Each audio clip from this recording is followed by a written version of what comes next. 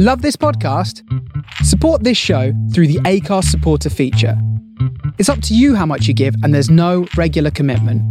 Just hit the link in the show description to support now. There's never been a faster or easier way to start your weight loss journey than with PlushCare. PlushCare accepts most insurance plans and gives you online access to board-certified physicians who can prescribe FDA-approved weight loss medications like Wegovy and Zepbound for those who qualify.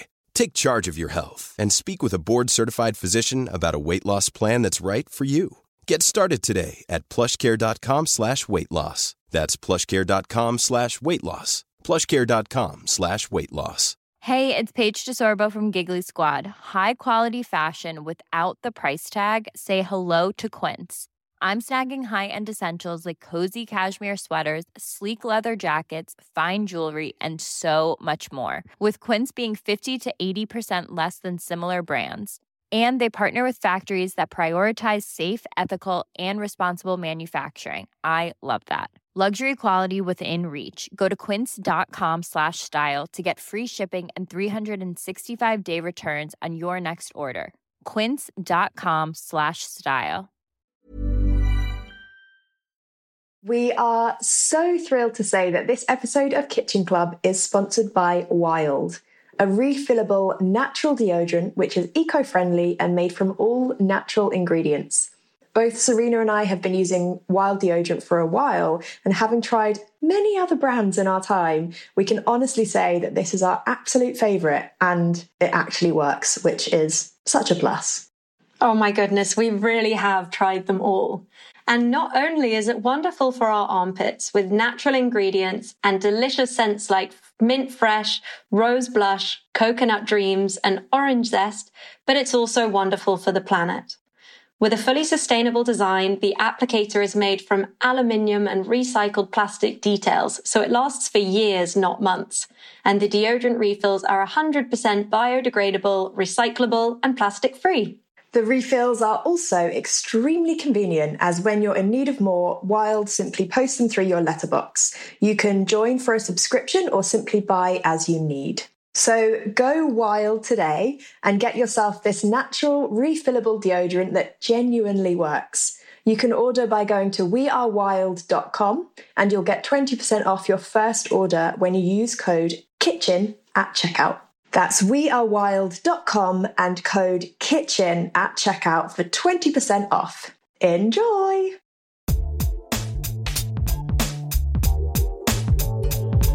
Hello and welcome back to a brand new season of Kitchen Club with me, Sarah Malcolm, and my beautiful friend, Serena Lau. Hello, welcome back everybody. For anyone who's new around here, Kitchen Club is the weekly podcast that brings you conversations from around our kitchen table. Each week we have a brilliant new guest, a new area of expertise to get stuck into, and a new recipe which is created using our guests' 3 favourite ingredients. This week's episode is a really great one. I mean, they all are, but this one is about a hot topic on CBD. So today's guest is Dr. Dani Gordon, who is a double board certified medical doctor, integrative medicine physician, and world-leading expert in CBD, cannabis medicine, brain wellness, and stress resilience. So wow, she really, really knows her stuff, and we can't wait to speak to her. She has spoken on cannabis medicine at the UN and to government bodies, and is also the author of the CBD Bible, Cannabis and the Wellness Revolution That Will Change Your Life. It's such a brilliant book. I really, really enjoyed reading it. So highly recommend that to anybody who is left wanting more after this episode. Today, we speak to Dani about the difference between using cannabis medicinally and recreationally, who can benefit from using CBD, and whether there is actually any scientific grounding for all the CBD-related period products that we're seeing advertised on Instagram at the moment. I really think this episode will clear up so much for us. I know I just am fascinated to know more.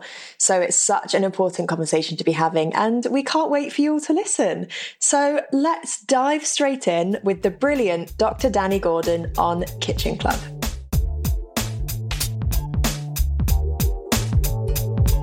Hello, Dr. Dani Gordon. Thank you so much for joining us on Kitchen Club. Welcome. Thank you for having me. Oh, it's such a pleasure. We've been trying to get you on for such a long time, and the year has just kind of taken us by storm, hasn't it? So I'm so glad we can finally connect, because we just have so many questions to ask you. But we're going to start with your 3 favorite ingredients, if you can remember what you told us a month or so ago. So I said sunchokes or Jerusalem artichokes and asparagus and avocado, I believe. You did. Wow, you're probably the first guest that's like reeled them off straight away. Everyone's like, what did I say? And sunchokes, I had to check what that was, and was I unsure? Wait, I was kind of like, Jerusalem artichokes, because I've had so many bad experiences with them. But please may you tell us if there's a reason you love those ingredients, or Yeah. So, Jerusalem artichokes are something I discovered when I used to live in Vancouver. As you can probably tell from my accent, I'm Canadian and British. And there was a farmer's market right around the corner from our house. And there's a farmer who used to just sell Jerusalem artichokes. It's one of the only things that he had in his stall. But he sold me on them one day, and he told me how to do them, which is basically you chop them up, you toss them in a bit of olive oil, and you roast them. And that's what I ended up doing. And I just completely fell in love with them as kind of an alternative to other starchy vegetables. And they're so full of fiber. So that's how I discovered them. And then I kind of converted my husband into liking them. And it just became this thing. Although they're harder to find here in the UK. So I've been craving them for a while. Yes, they are. I had to search for them. Yeah. And then asparagus, it's just such a great seasonal ingredient. It's local in the UK, which is great.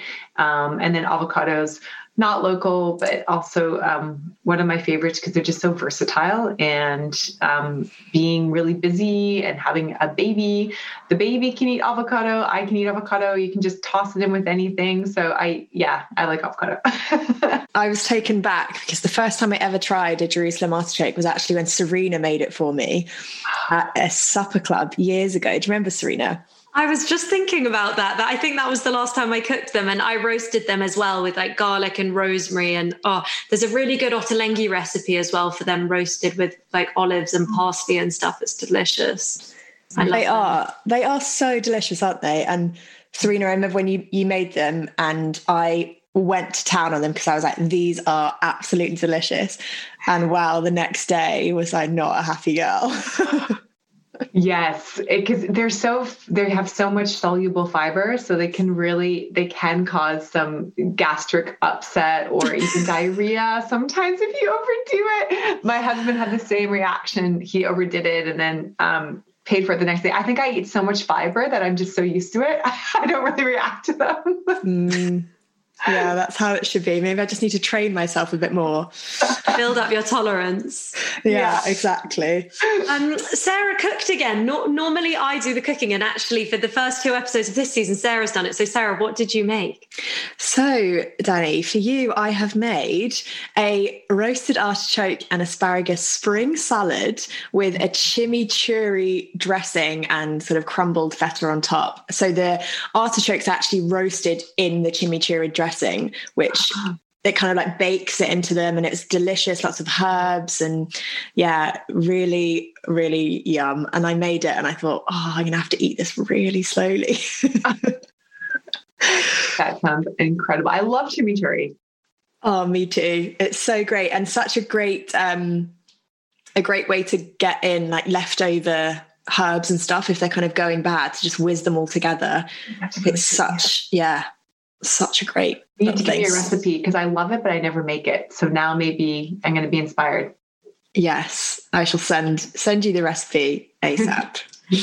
Delicious. I need to try that as well. I was actually thinking about you at lunch, Dani, just now, because our veg box just came and we got loads of delicious asparagus.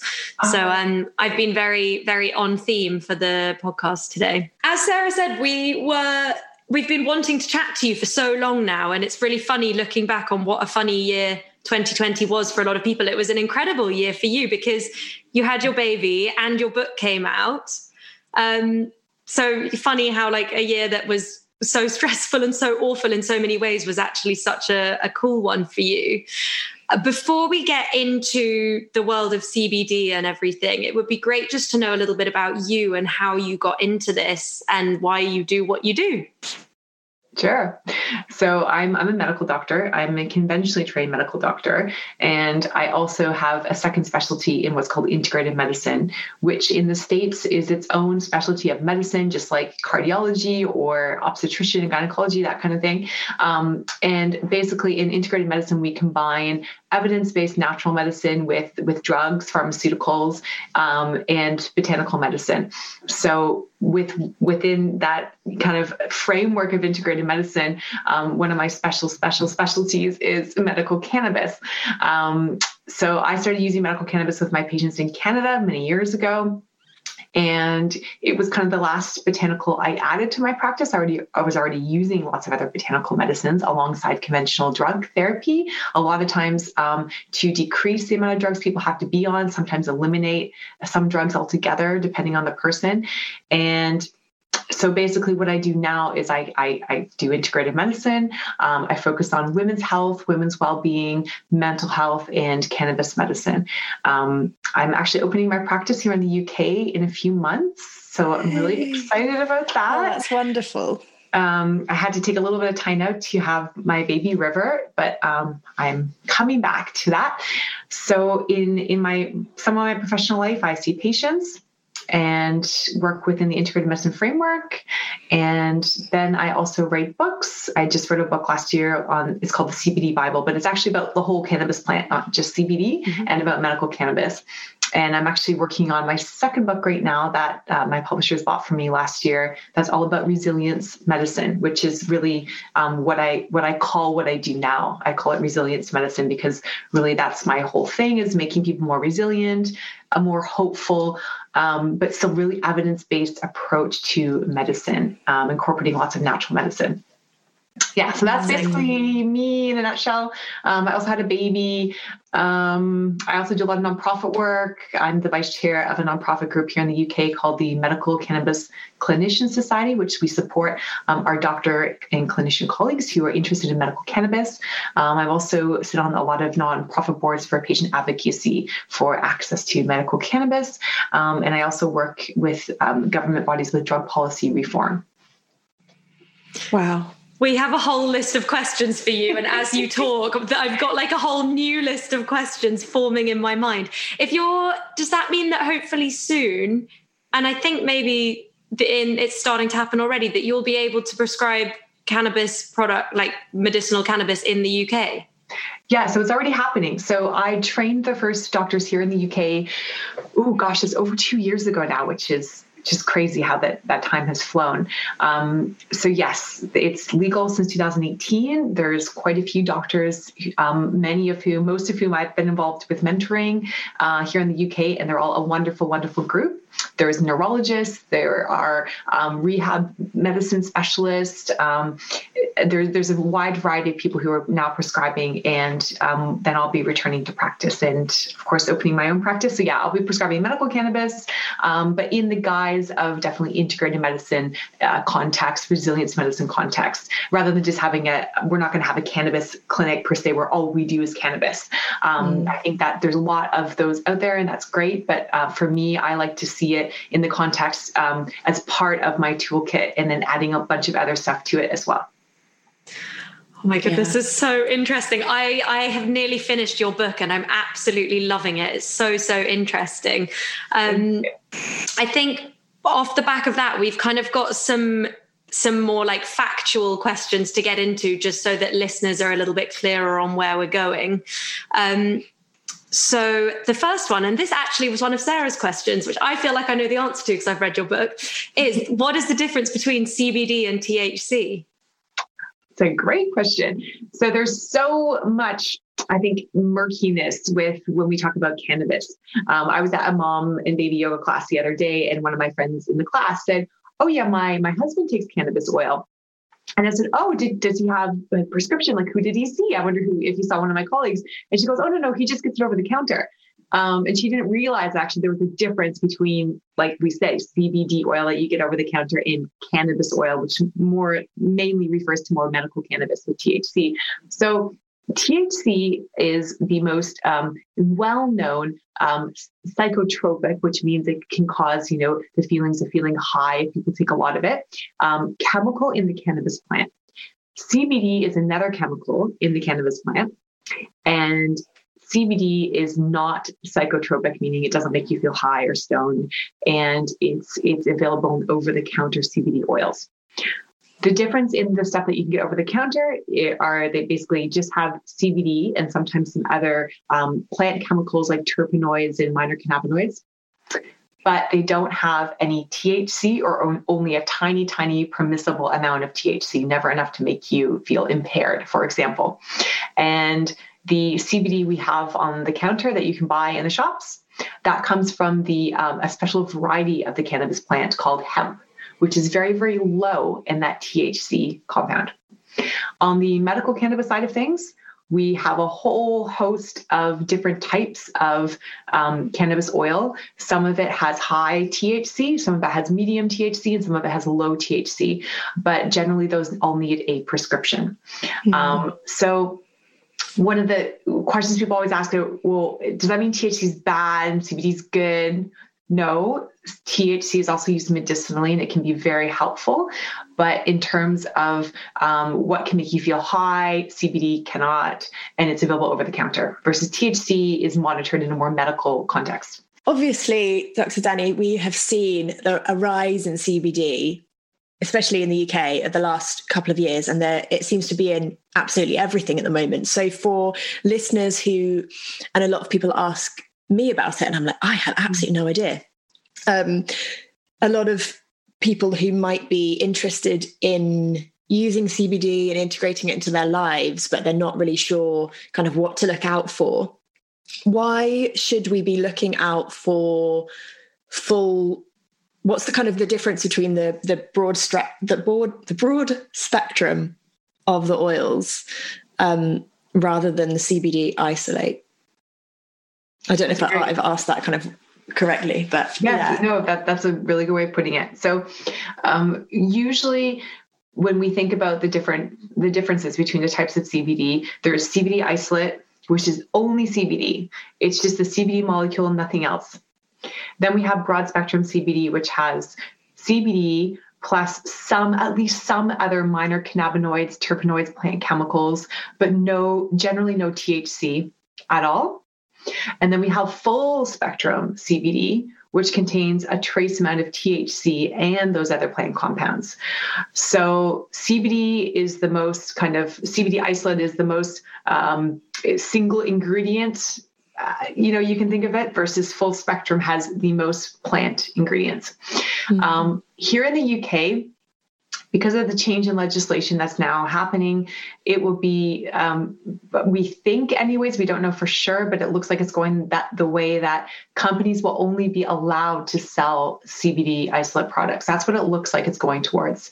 That's not something I am overjoyed about, I have to tell you, but it seems to be inevitable. We've tried to, create some other reasons why that's maybe not the best way to go, but that seems to be the way things are going. So soon you're probably only going to see CBD isolate products on the shelves when it comes to something you can take by mouth.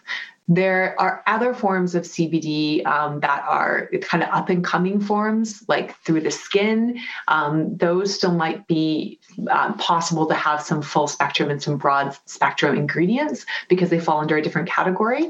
But in general, CBD isolate products people find just from kind of user feedback. There's no head-to-head trials in humans per se, but they find that it just doesn't work quite as well for what they're trying to use it for stress or for stress relief or anxiety as the full spectrum or broad spectrum products.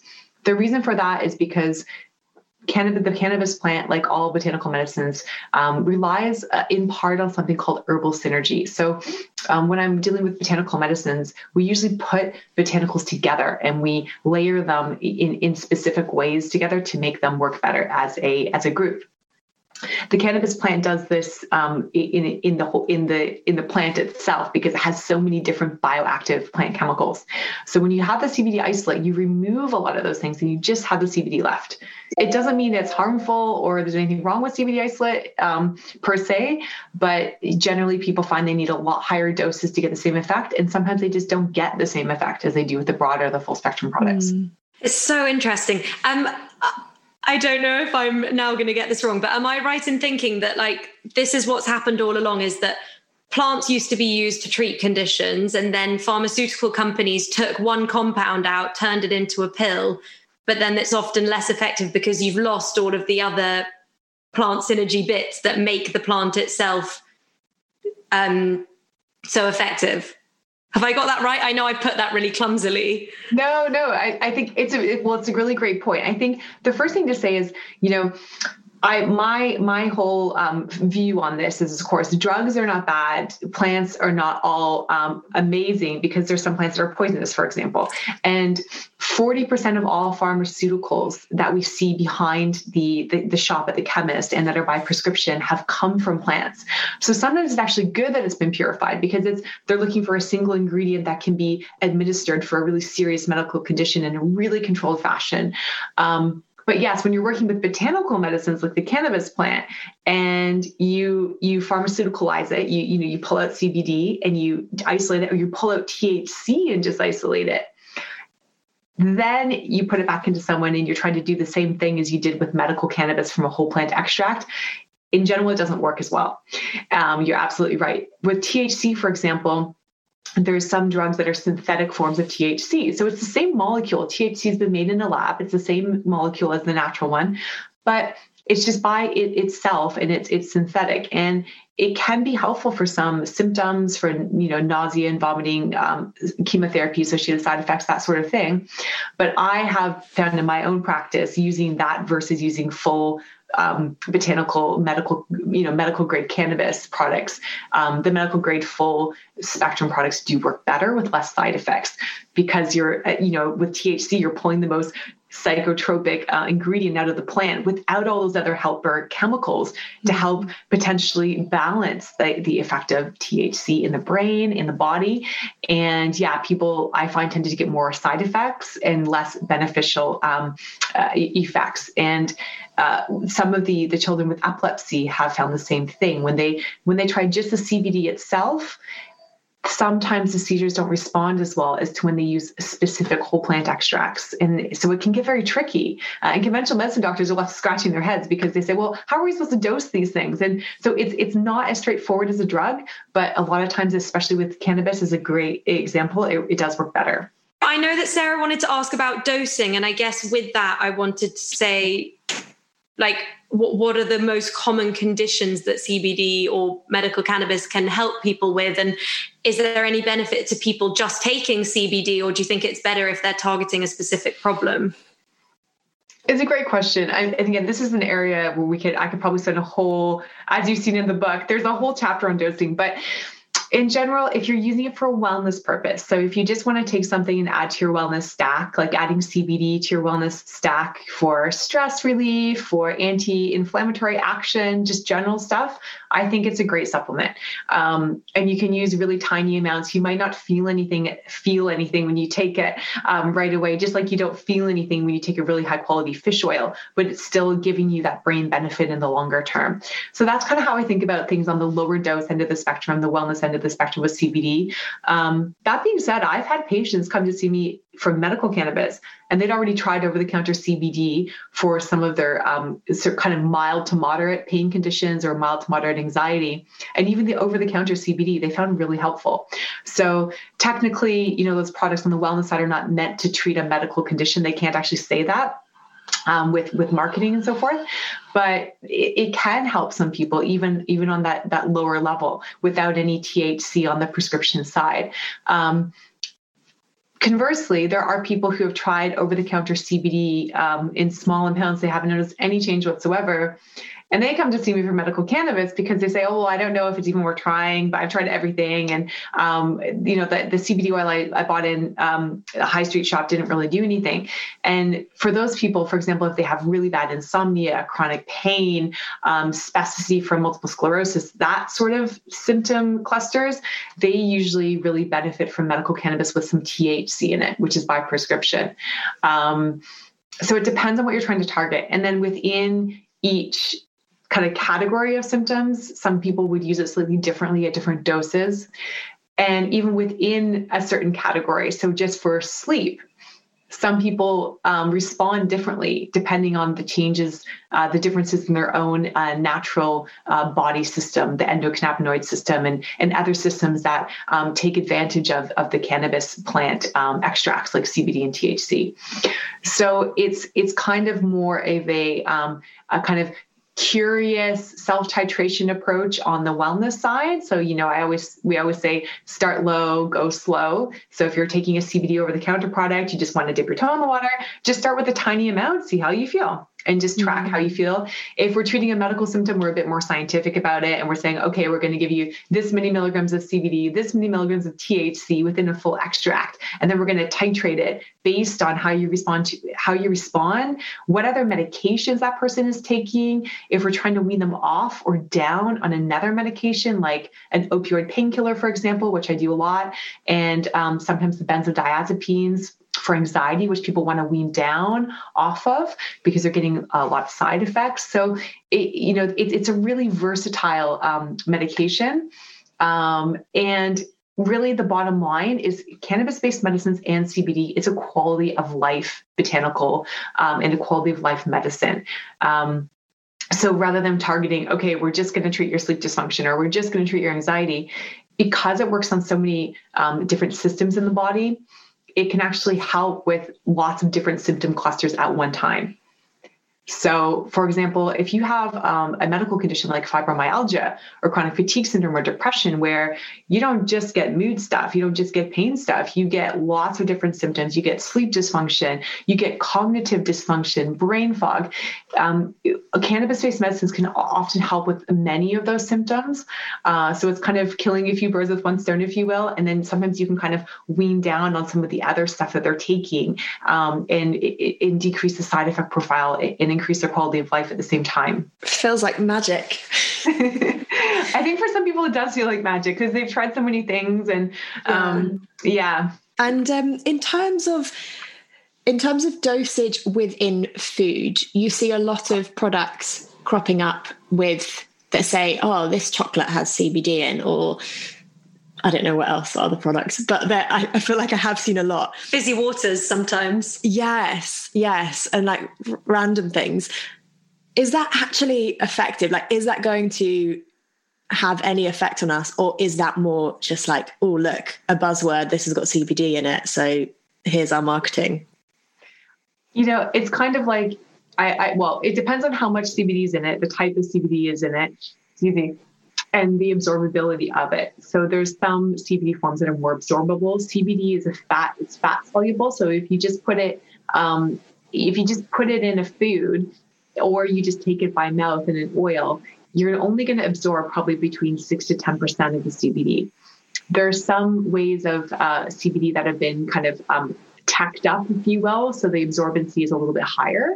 And there's other means of getting CBD, like inhaling CBD flower, for example, which unfortunately is not really legal here. Some shops sell it. It's legal to buy it, but it gets technical when is it legal to sell it? Because if you take a whole barrel of CBD flower, there's enough THC in the whole barrel to be labeled as a narcotic. So it gets a bit tricky, but generally speaking, it depends. Yeah, it depends on the CBD and the amount that they're using. But you can kind of think of it like if you go to a shop and you see a CBD brownie, it's kind of like going to Starbucks and getting a turmeric latte. It's not going to hurt you, but the amount of turmeric that's in that latte is not probably going to decrease joint inflammation if you have arthritis, for example. So you shouldn't be relying on infused foods to, solve a medical issue. But as part of like a lifestyle thing, I think there's nothing wrong with it. It's not going to hurt you. Yeah. Great. I would love to speak about how it helps our period cycle. And this is probably a massive topic, but we love talking about our periods on this podcast. And I've been taking CBD to help relieve pain. So I have quite a lot of questions, if you could speak for this, Danny, please, about how we can use it to help our cycle, and also about using it topically versus under the tongue or however. And also, I'll start with that, and then I've got another question. Okay. So I'm going to try to sum up a whole chapter in the book, which is the women's health chapter, in 30 seconds. But so the research in women's health conditions for cannabinoids in general is really lagging behind. And I go into a bit of a feminist rant about this in the book because it really bothers me. It really bothers me. Yeah. And, I've had so many experiences with my patients over the years using CBD, using medical cannabis for women's health related issues. And the research is catching up slowly, but it's still pretty preliminary as far as what's published. But what's called real world evidence is what we see with our patients. There's loads. So, there's CBD tampons, there's CBD lubricants for, a sexual activity. There's all these kinds of products out there. And most of them haven't been studied in a really strict research fashion, but women find that they do help. And there's what's called biological plausibility here, which means there's a mechanism by which it makes sense that they would help. So topically, if you suffer from really dry skin down below, or if you suffer from vulvodynia, which is a painful area of skin around the vagina and around the vulva, some people find that they put a CBD infused cream or cannabis infused cream on it, and it helps them. That may be because we have endocannabinoid receptors in the skin, and it's helping with those pain messages. It's helping with inflammation in the skin. The skin's a whole organ in itself. So I think, biologically it makes sense, but we don't have major studies to prove it. But certainly it's probably not going to hurt you.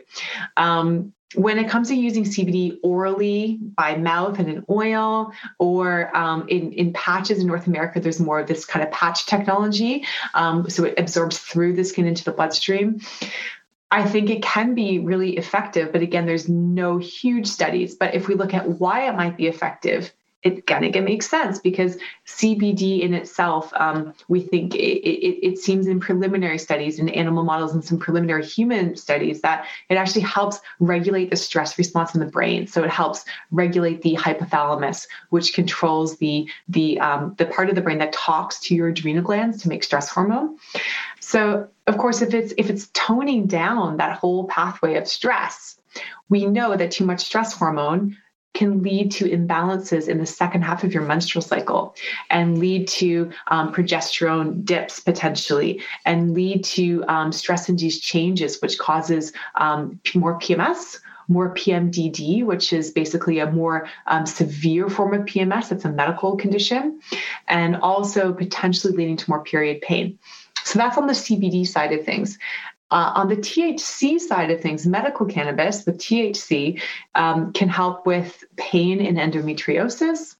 It can help with severe period pains where people just are stuck in bed and they're nauseous, because THC is it's an anti-nausea medication as well. So it can help with nausea, pain. So there's lots of different ways you can you can use medical cannabis and CBD.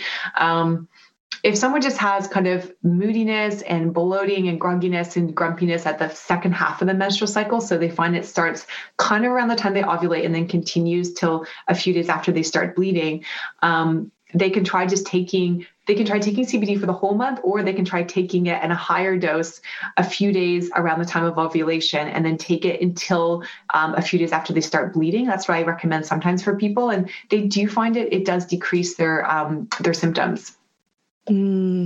That's so good to know. And last week's episode, we actually had a whole episode on your period cycle as a whole, and not kind of focusing just on your bleed, but how the weeks leading up to that are probably the most important. And absolutely. And I don't know if you guys had Maisie Hill on, but I always recommend her book, Period Power, for this. Yeah. Yeah. And then I've been using CBD putting it on a tampon. And I know you mentioned that already, Danny, but how does that work then? Is that our pain receptors within our vagina? Is that then absorbing it that way? Well, certainly inside the vagina, the skin is highly absorbable. It's like a mucous membrane. So things are more absorbable than if you just put it on your skin.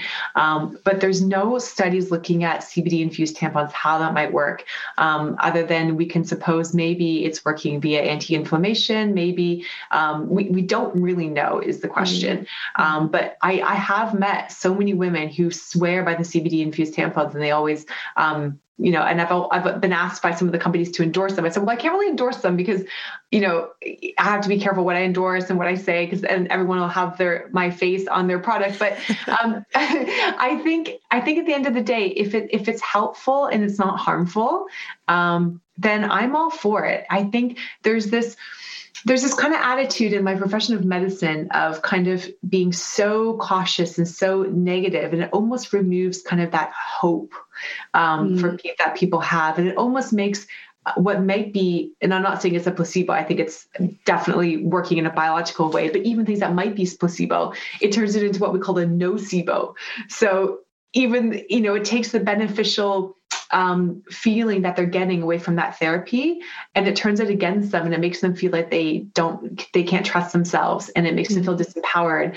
And even a sugar pill, which is a pure placebo, if you take a sugar pill and you think it's an active ingredient, the brain is really interesting. It starts to do interesting things that can potentially change biological pathways based on what you think and what you believe.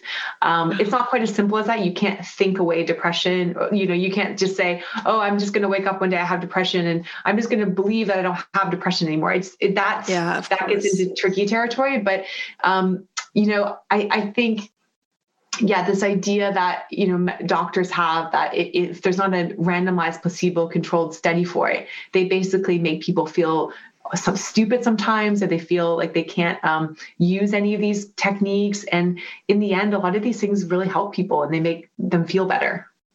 Yeah. I'm so glad you brought up the placebo effect, because I think it's the most incredible thing ever.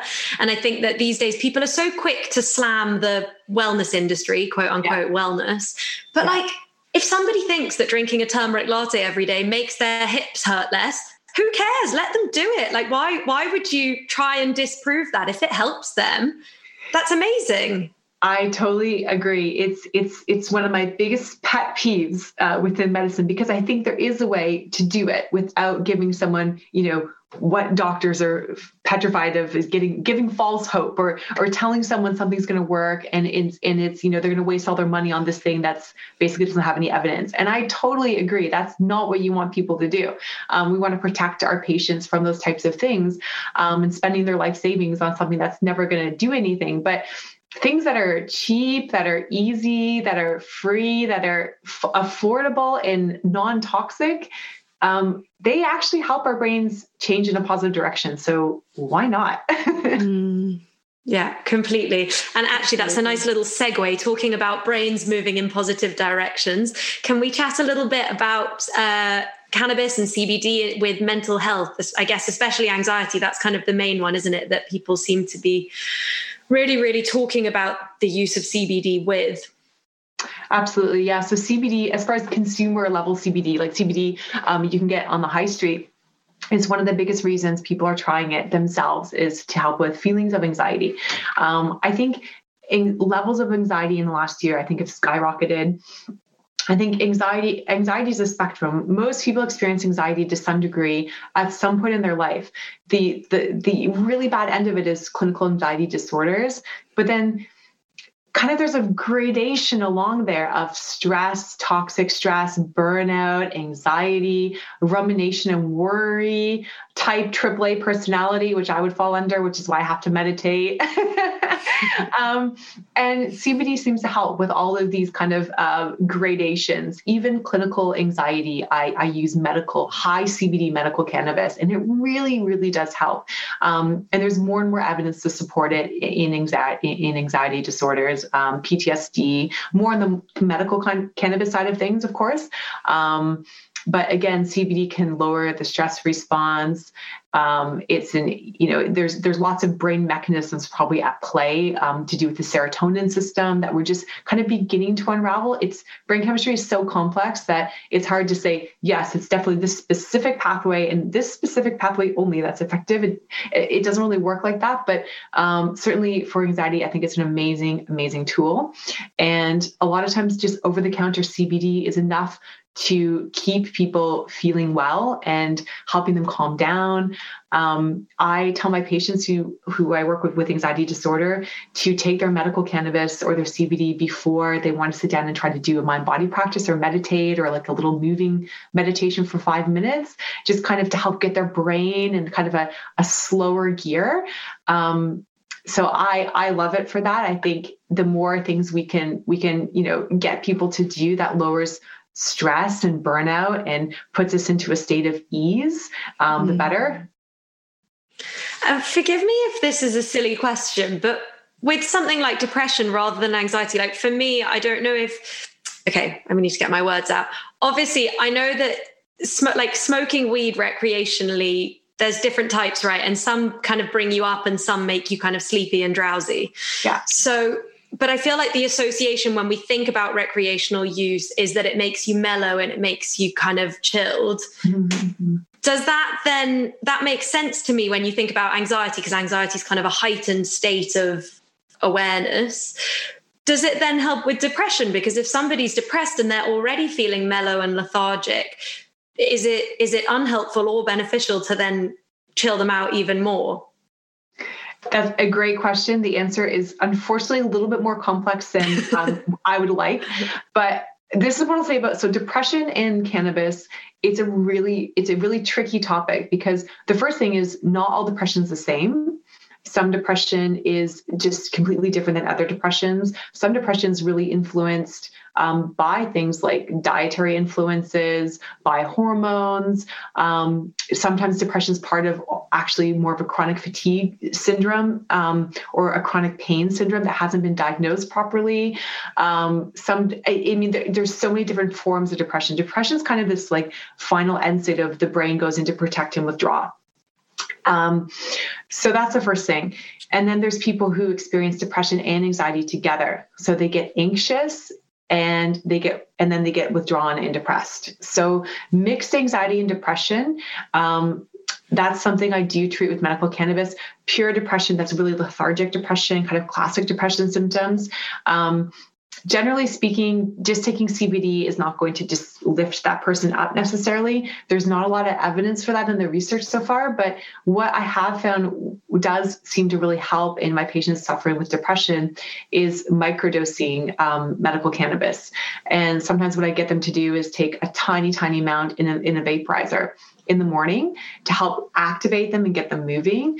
And everyone's different. It depends on the strain, as you've said, of the medical cannabis that they use. It depends on the amount, because a little bit of THC in some people with depression can really help lift them, but too much THC is bad news. The same thing with anxiety. Some people over-medicate anxiety with THC, but then they get a rebound anxiety, or they get kind of withdrawal symptoms after the high THC from smoking it wears off. So what I say about cannabis is a power plant. Cannabis is one of these plants that it can be so powerful with the effects it has on the brain. So we have to use it with caution. But if we use it with caution and we use it kind of in an informed way, it can do a lot of different things. So recreational high THC cannabis, probably not great for depression. Definitely not great if you're prone to anything in your family like bipolar or schizophrenia or any psychotic disorders. Definitely not a good idea. But there's a gradation in all these things. Even people with schizophrenia, which is a disorder associated with, psychosis and hallucinations, some of those patients actually self-medicate with THC-containing cannabis for the side effects of their antipsychotics, and it seems to help. So it's so complicated, but THC can potentially trigger a psychosis in some people. So it's who are prone, that way already. So it's complicated. I feel like this is the biggest topic we've ever tried to squeeze into 1 hour on the podcast. I know. Yeah, I guess what you're saying, there's not one size fits all for this, as is the case with pretty much everything in life. So exactly. What one person is doing and what something works for them, is going to be so different in us all, because we're all beautifully different. Exactly. But generally, the CBD generally that you're seeing on the high streets is quite safe for most people. Mm. This is less factual and more, I'm just interested to know what you think.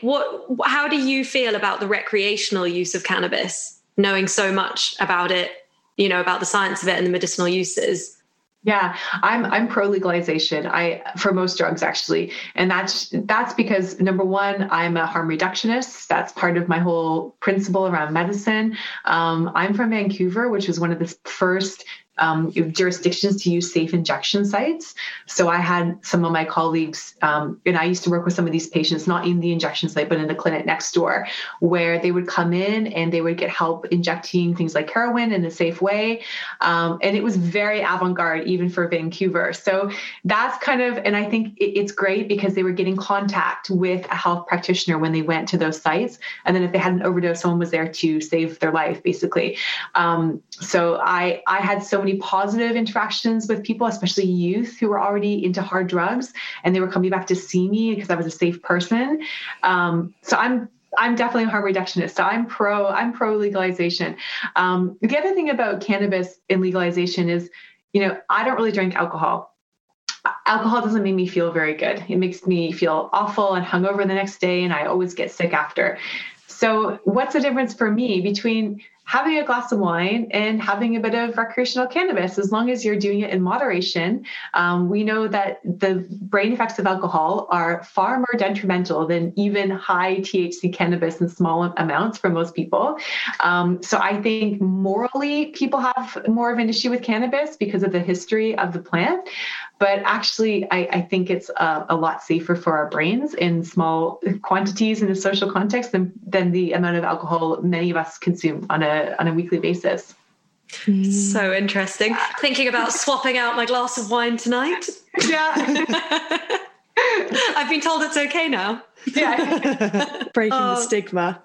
Exactly. I know, but there's so much, isn't it? And I guess that's what's standing in the way of the laws changing so that it can be used more readily in a medicinal sense. Exactly. I think, of course, in Canada, it's legal recreationally as well. And there was this hysteria from some components of the medical community and the public before it was legalized recreationally in Canada that, everyone's going to, just be stoned. No one's going to go to work. It didn't happen. None of it happened. It was, everything just continued on as normal. So yeah, and I think the same thing is going to happen with psychedelics. Therapeutic psychedelics is another area of my work and my research. And I think cannabis has really paved the way to remove some of the stigma for some of these novel psychedelic compounds being used in a medicinal context as well. I could literally pick your brain forever. I've been doing a lot of research into personal research, not scientific research, personal research into the use of psilocybin for depression and anxiety. And I think it is fascinating. And I think it's really exciting that, hopefully in the future, a lot of that will be doable and will happen. It's happening quite quickly. A lot of the research. So I'm a part of one of the councils with Professor David Nutt's group, Drug Science. So Professor Nutt and his team, they're doing amazing research in Robin Carhart Harris as well. And they're just finding these incredible results with people who have treatment-resistant depression, PTSD, using psilocybin as a therapy tool. And I think it is going to happen quite quickly that it will become legalized. We already have ketamine as a psychedelic psychotherapy tool legally in the UK, although not many people know about it. So these are some of the things that in our clinic we'll be working with eventually as well. And I think they have great promise. Yeah, it's really exciting. Let's now talk about your healthy habit that you told us about. So I have a few, but I think I kind of merged two together. So every day I get out in nature, even if it's just for a few minutes, I find it incredibly healing. And the other thing I like about it is even if you're in a city, you can just go to a park. You can go to where there's 2 trees and you can just stand there for a few moments and just absorb some nature, even if it's listening to a bird. The reason I like it is because sometimes when you're really stressed out or you're overwhelmed, doing a sitting meditation practice can be too overwhelming for people. But to just, if you just get out in nature, it's just something so simple. I love the simplicity of it. It's free, it's simple. So I do that every day. And the other thing I do is I do a 1-minute meditation a few times a day. So usually what I do is I just sit comfortably and let my belly go, breathe all my air out. And then I just take a breath in through my nose and try to expand all the little muscles around my ribs and expand and lower, picture my diaphragm, the breathing muscle going lower and expanding everything. And then on the exhale, I do a seed sound called ha, which sounds a bit woo-woo, but I like it. So I just go,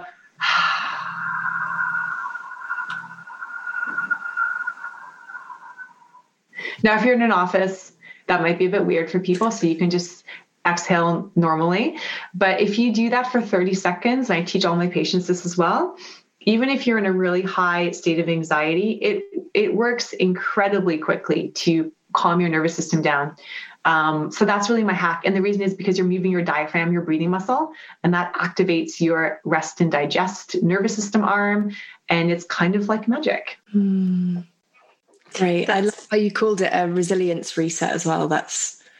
I like that name for it. Yeah. That's very similar to a breath that I've just been taught. I'm training as a hypnotherapist, and we do something called tension release breathing, where it's an inhale through the nose, a short hold, and then a very long, slow exhale. So it sounds very similar to that, and that's super effective. I love doing that. Exactly the same thing. There's all these different ways of calling things and different breathing techniques, but you're exactly right. You're doing exactly the same thing. And my husband's a clinical hypnotherapist, so I know that breathing technique too. It's amazing. That's awesome. Real. And I think the getting out in nature healthy habit is also so valuable. And this year's Mental Health Awareness Week is the focus is nature, isn't it? And we had an episode with Poppy Okocha last season about the importance of connecting to nature. And I actually find if I'm feeling overwhelmed, even to stand outside and stare at the sky, if you're not around, if you can't get to a park quickly or you're not around some trees, just staring at the sky and like taking it in for a few moments does so much good. I totally agree. Just these little things. Yeah. Yeah. Little things, little nuggets that we can all do in our day. Thank you so much, Danny. This has been absolutely incredible. I literally could ask you a million more questions. Well, I'll have to have you guys back because I'm launching my podcast soon. So I'll have to have you guys on. That's so exciting. Congratulations. Thank you. I'm launching the blog to go along with it in the next few weeks, which is called resilienceMedicine.life. And it's basically just building a community about sharing all my resilience practices. And I'll have downloads and I'll have a few free courses. And eventually I'll have the podcast once I actually get it recorded. And it's the next step. You're Wonder Woman. You have a young baby. You're about to launch your practice. You're writing a book. You're about to do a podcast. I actually have a research paper coming out next month too that I wrote in the last few months with an amazing colleague of mine. So yeah, I've been very busy, but I have lots of support. Maybe this is the power of plants. Add a bit of CBD to your schedule and suddenly you're Superwoman and can do everything. Thank you so much, Danny. It's been such a pleasure speaking to you. You guys too. Thank you. Thank you for sharing all your wisdom with us. Pleasure. I'm happy to come back and share more. Thank you so much, Dr. Danny, for joining us today. That was absolutely fascinating. I think it's really exciting what the science is revealing about the use of cannabis. Personally, I think it's really cool that plant medicine is kind of being recognized and destigmatized and used more and more. It's something that I'm super interested in, the use of medicinal plants for mental health and physical health. So yeah, I hope that this kind of excited you and whetted your appetite as much as it did mine. You've got a wet appetite. If you you would like the recipe for today's episode, you can find it on our Instagram page at Kitchen Club Podcast. So we really, really hope you'll enjoy that delicious salad of Danny's. And we'd also love it if you could come and support us over on Patreon page if you are able to, and just show a little bit of love for the podcast.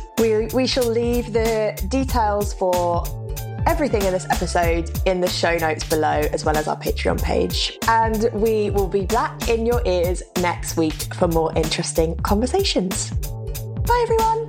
Bye. Enjoy your fartichokes.